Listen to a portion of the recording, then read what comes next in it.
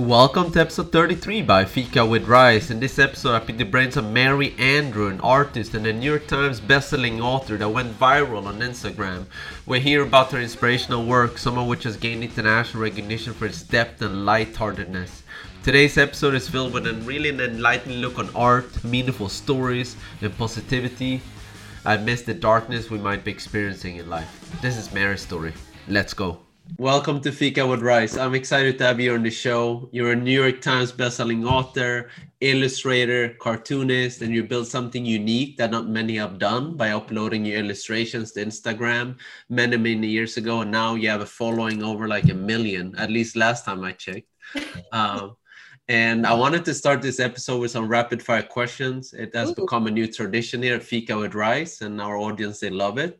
It goes like this. I'll make a statement and then you'll finish the sentence. Oh, does perfect. That make sense? Fun. Yes. Yeah.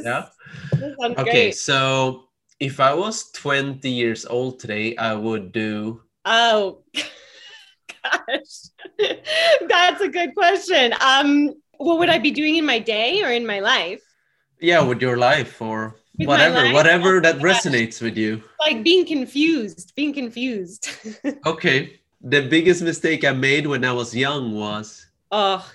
Thinking that there was something wrong with me. When I grew up, my biggest dream was? To change the world. Where did you grow up, Marie? In Seattle. In Seattle? Okay. Mm-hmm. Last time I've been to Seattle once. One of my biggest virtual mentors is Bruce Lee, and I went to his graveyard and where him and his son is resting. Yes, very beautiful place. Oh my gosh, yes, it is. The best advice I received was love all, serve all. Okay, yeah, I love that. I wished I knew when I started to write. Oh gosh. You can't force creativity. It's a gift that happens to you. You can't make it happen. That's interesting. So I talked to a lot of productive people and they say the opposite. They're like, you need to force creativity from, 6 a.m. to noon. I know. I've done both methods. And this is the method that works for me is not forcing it. It's a living thing. Okay. I guess that's a more like sane way to embrace it, so to speak, right? Yeah, it's a little more relaxed at least. Yeah. Okay. My advice to all 18-year-olds out there is? Follow your life. Don't force your life to follow you. There's nothing you have to do by a certain age at all. Follow the shape of your life and the way and the path of your life instead of carving out the life and making your life follow the path. Okay, so, that's really deep. That's super deep. I'm 18 years old. Living in Seattle. I don't know what I'm doing with life. Okay. Yes. What does that mean to me exactly? So follow. Okay. Practical things like follow your interests. Don't say I should be this, so I'm going to force my interests to be this. Like when I wanted to be a lawyer, and so I was like forcing my interests. I was like, I'm going to do that. I'm going to be interested in this. I'm going to take these classes. I'm only going to do these things that will make me a lawyer, instead of following my real interests, which were not anything like that. I wasn't following the lead of my thoughts and feelings. I was trying to make my life something that it didn't want to be. It makes sense. I work with a lot of young people, university students and high school students, and they're taught and instructed by, professors or family members that, you need to take violin classes because that's going to look good on your CV. You need to take these extra classes. Right. Don't put this on your, don't do that as an extracurricular activities because you're going to be a lawyer anyway, right? So yeah, I resonate a lot with that, I think a lot of adults should take that advice too, not only 18-year-olds, Yeah, well, I need to keep reminding myself because it's always an evolution. You're always like looking to the next step. So good to remember what your soul is really wanting to do. It is true. Okay. My advice to all the 30-year-olds out there. Oh, I should take this. Take care of yourself really well. What does that mean exactly? I'm 30 years old. I'm Okay. living in Brooklyn. I'm Yes, working a lot. yes, Okay. yes. Living Treat, life. okay, I'm going to Right. rephrase it. Treat yourself really well. And that doesn't Okay. mean, I think, there's this like online, we hear a lot about self-care and it's like, take baths, take naps. You can only do so much of that. Like I'm actually not a very restful person. I'm very active. I'm kind of I have a lot of energy. And it would not work for me to like take a 1 hour bath every day as like self-care. I like to my treating myself well means being exposed to a lot of things. So treating myself well means I'm going to make time to go to a museum. I'm going to make time to walk around my neighborhood and absorb all this interesting inspiration around me. And so it's kind of like I almost think of myself sometimes. This is kind of funny, but I think of myself as like my own pet or like my Okay. own like, oh, what do I want to do? Like I need to feed myself well. I need to take myself on walks. I need to take myself to places that I really like. And just remembering that you are a, a animal, a human body who has a lot of needs, and being attentive to those needs, I think is like the best thing that you can learn how to do for yourself, because then you'll That makes a lot of sense. So I guess take more pauses in your life and really reflect on what does my soul or does my body or my mind really need at the moment or at this period of my life, so to yes, speak. Yeah. exactly, I exactly, think yeah, so. I think that's really healthy. I think that's a really good advice. I think there's a lot of people out there. They're like what they call like a rabbit, or in a yes, hamster in a hamster wheel, and exactly. just working from morning to evening, just trying to make ends meet. And then in the weekends is like trying to rest or brunch or whatever. And then well, that's another 7 days gone from your life. Yes. And So then you're 10 years later and you think what happened. So yeah, yeah, good to be aware of what's happening with yourself. absolutely. So I'm based in Barcelona, Spain. You lived in Spain too. Tell me Yes. the story. Why did you move to Spain? Where did you live in Spain? Oh my gosh, I love Spain. It's magical. I've never been to Barcelona. I'm dying to go. I was going to go, but I was staying in Granada, Spain, which is in the south, and it's an incredibly beautiful city, smaller city. And I was there to write my first book because I was able to quit my job when I got my book deal. I only meant to quit my job for about 6 months, and then I ended up having more having more to do with my writing, which was very fortunate. But I quit my job. I thought I can go anywhere in the world to write my book. I'm gonna go somewhere like really wanted to go somewhere magical, and so I was getting ideas from different people, and I would get these signs. Like I saw this beautiful mural of these birds flying to Spain, and I thought I'm gonna do that. I'm gonna be one of those birds. And then I heard a lot of things about Granada being this really like magical place. It's this blend of different cultures and it's very artistic, and I thought I'm going to go there. So I was staying there for a couple of months, and it was so gorgeous. I was taking flamenco classes, which was a really nice way to structure my day because I had to do all this writing.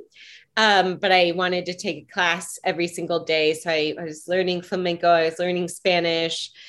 It was just a really special time. And while I was there, I got a really odd disease, most likely from the water, from food of some sort, that ended up paralyzing most of my body for a month. And so I was in the hospital in Granada. And then I had about 6 months of recovery at home, but that's what cut the trip short.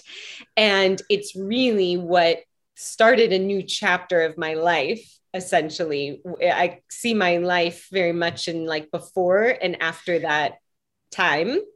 And so Spain, I have this like immense love for Spain.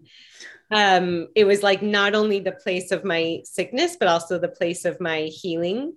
But it's also like a really emotionally charged place because it was I went through something so intense there. So I have a lot of mixed memories of it, but it's very special.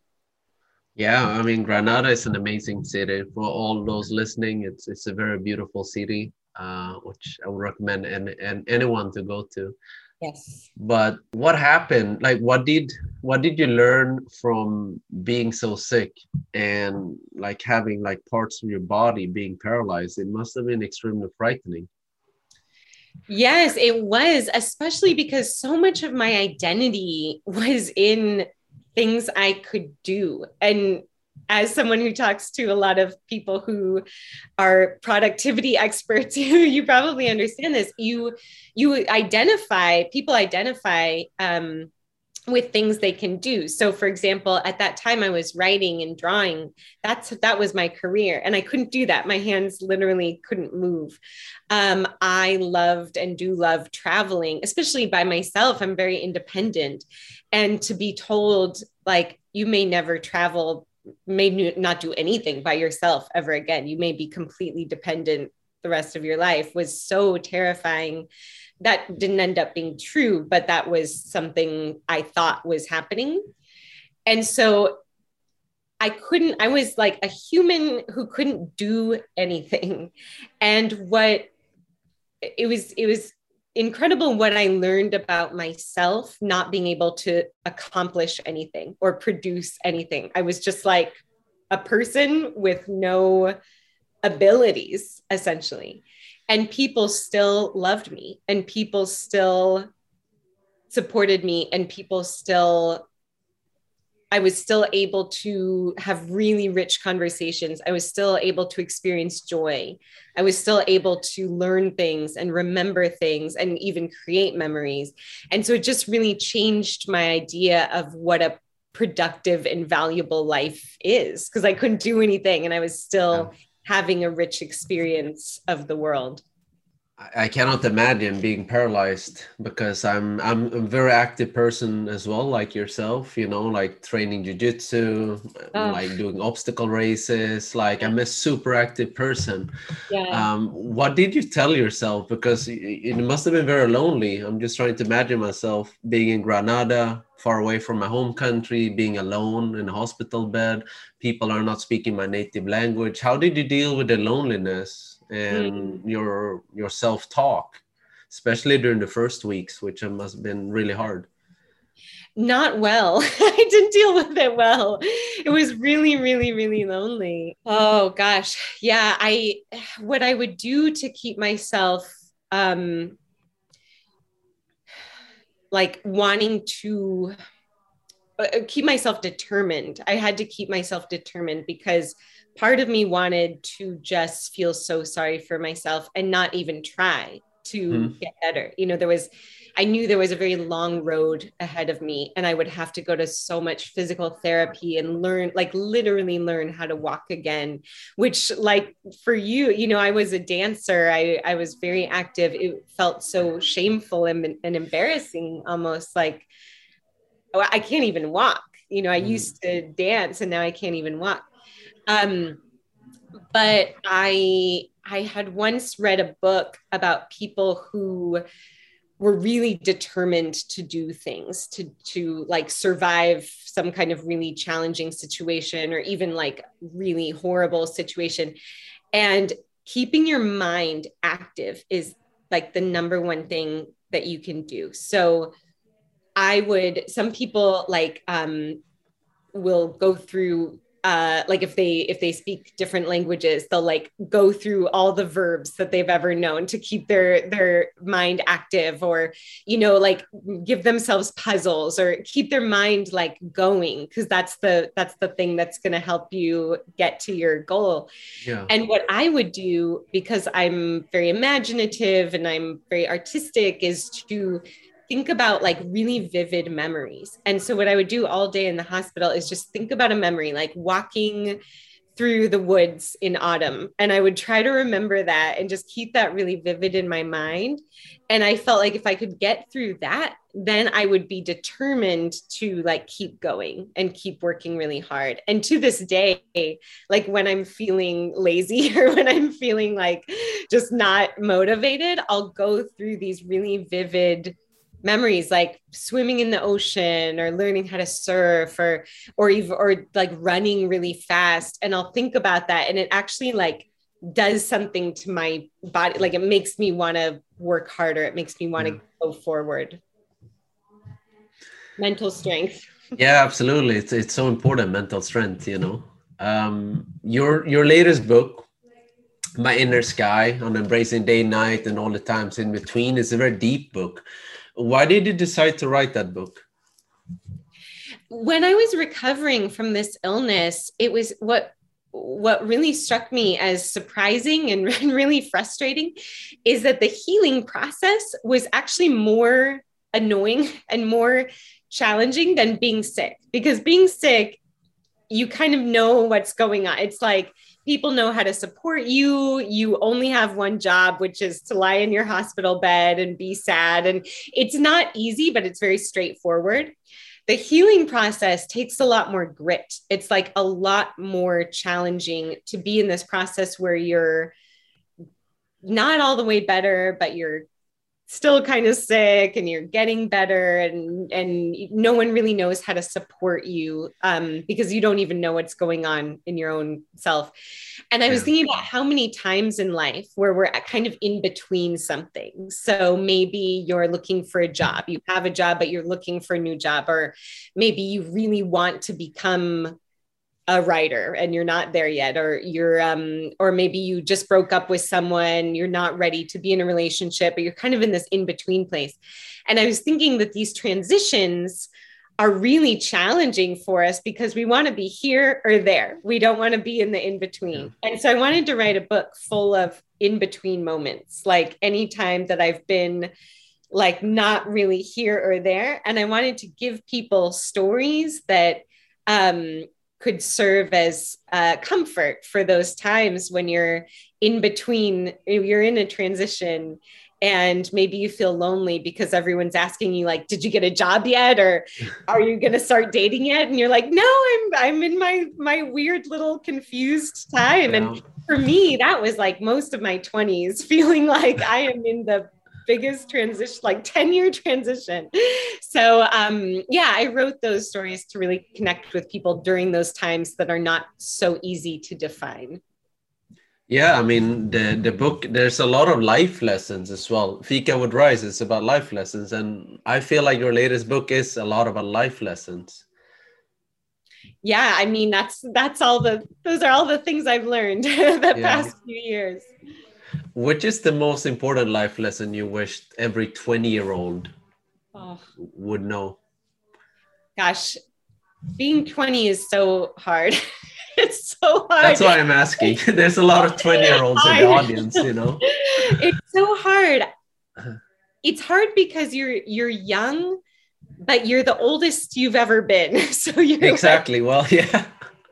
So you're old for being young. That's how I felt a lot in my 20s. Is like, I know I'm still young, but I'm like old for being young. So I remember even when I was like 23, which is objectively young, I thought I'm too old to start something new. I'm too old to change my mind. And I think the gift of being 20 is that you actually do have so much time to explore and experiment. And I don't mean like traveling the world. I mean, like, you can try different jobs if that's available to you. You can even try different music genres. You can try there's really small ways you can do this. You can try cooking dinner for yourself.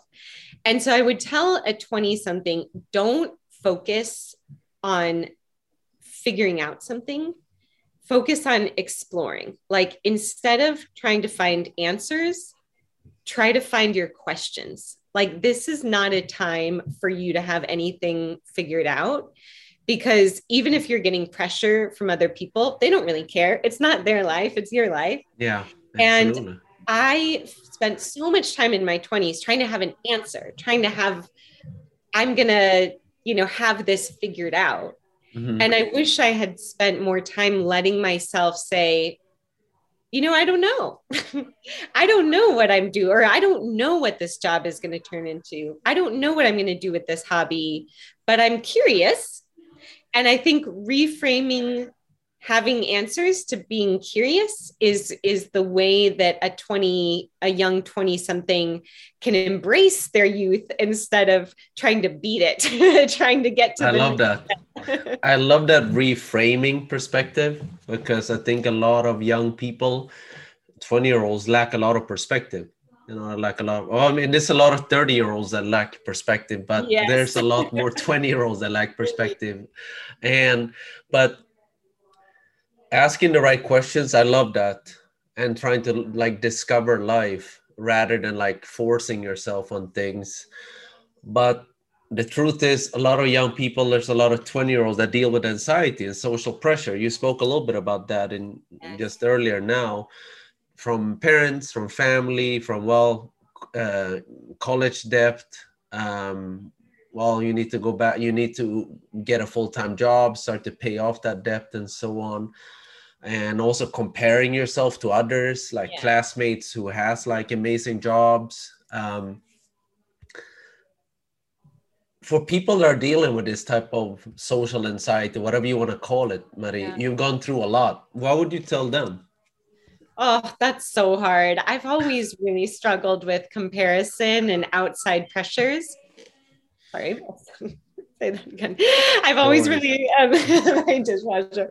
I've always really struggled with comparison and outside pressures, because that's all you really have to gauge yourself, right? It's like, am I as good as her at this, or does he have a better job?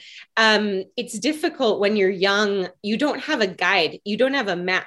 You don't have a book to tell you, how to get through life. And so what you're doing is looking at everyone else, saying, I'm going to use other people to show me where I should be right now. And the problem with that is that everyone is so, so different. And I think that's something you learn as you get older. Your parents are different. Society has different ideas for what's important.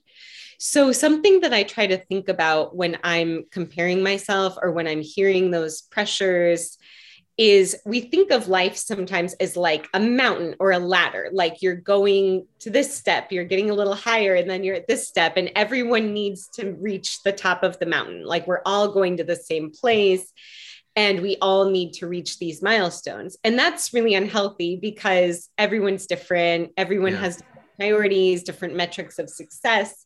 So what I think of, instead of like a linear life of like step 1, step 2, step 3, I think about it as like, oh, I'm in Zimbabwe right now, and this person's in Antarctica. So they're going to need different things. They're going to need a coat. I'm going to need some water. I'm going to need different clothes.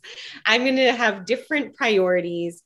So instead of thinking about it as like, as a linear movement in life, it's like you're just scattered in different places. So someone who's in a different country, someone who's in the desert, is going to have different needs than someone who's in the forest. And you're just in different areas. You're not in different rungs of the ladder. So it's not about moving forward. It's kind of about moving like around and seeing, oh, this works for me. This doesn't work for me.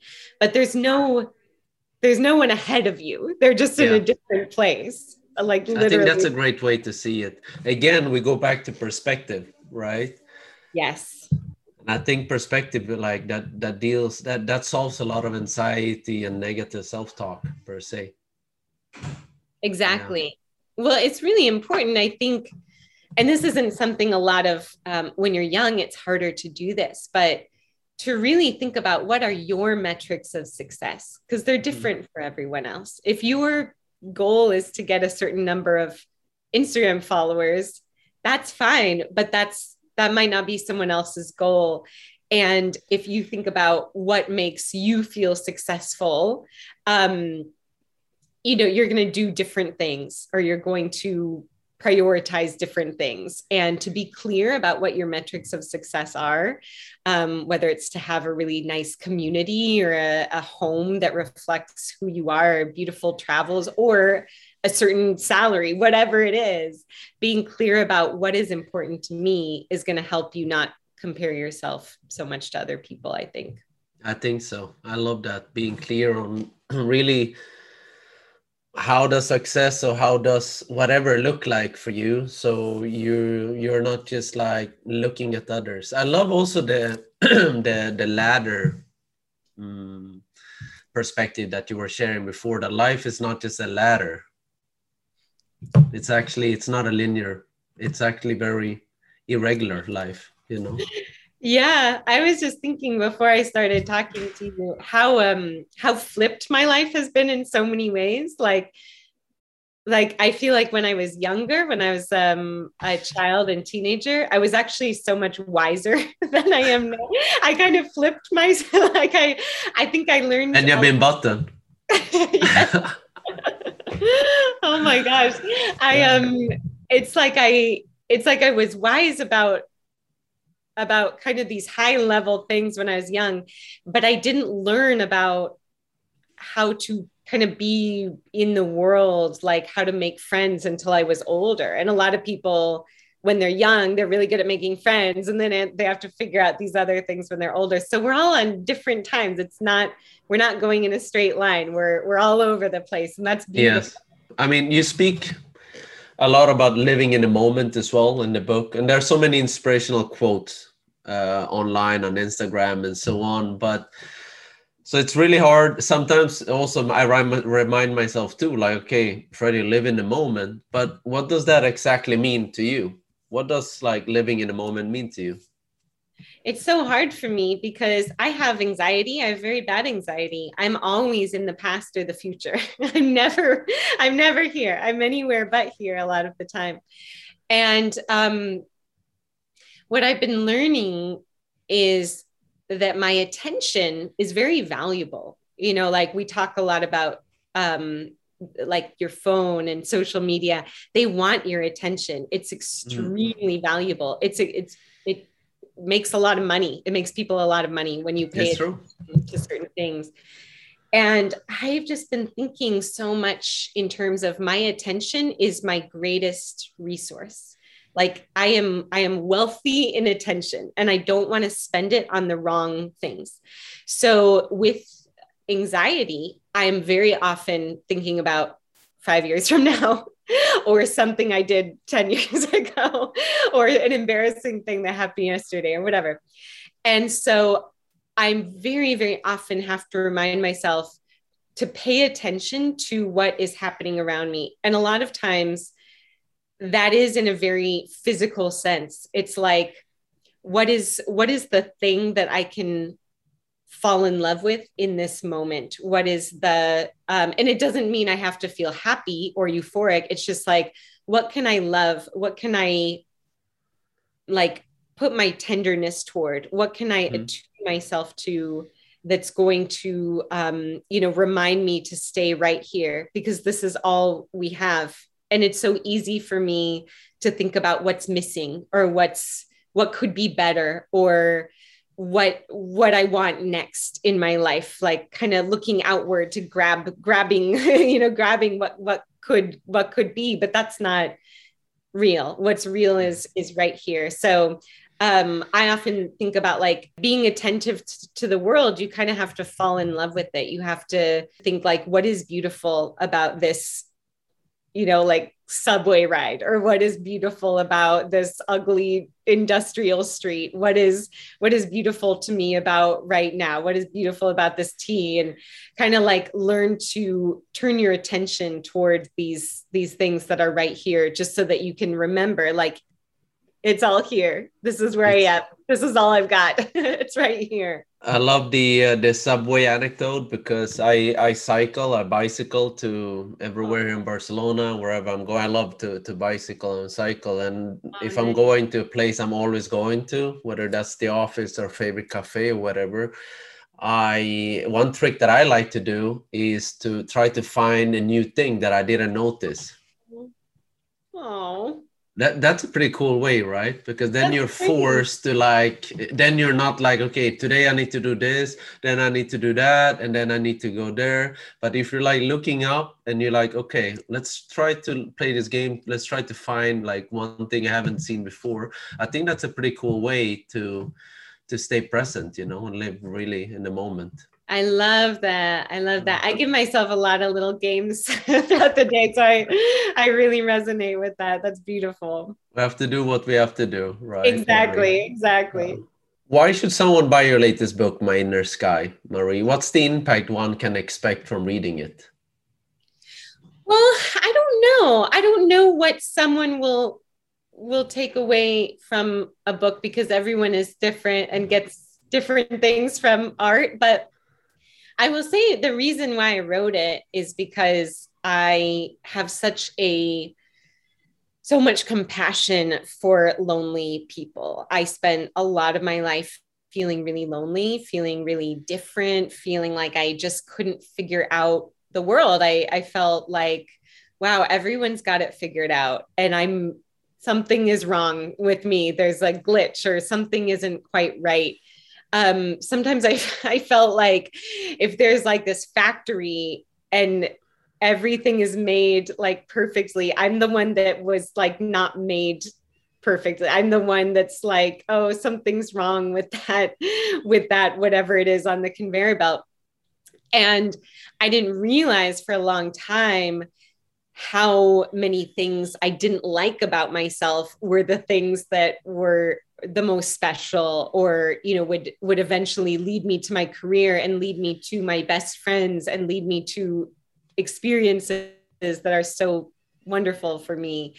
And so what I thought about when I was writing, I was very intent. Like I felt like I am really trying to speak to lonely people. I'm trying to speak to people who feel like they might be a little too sensitive for the world, or they might be a little too over analytical, or maybe they feel like they're just not getting it right. Like they try and they're just not getting it right.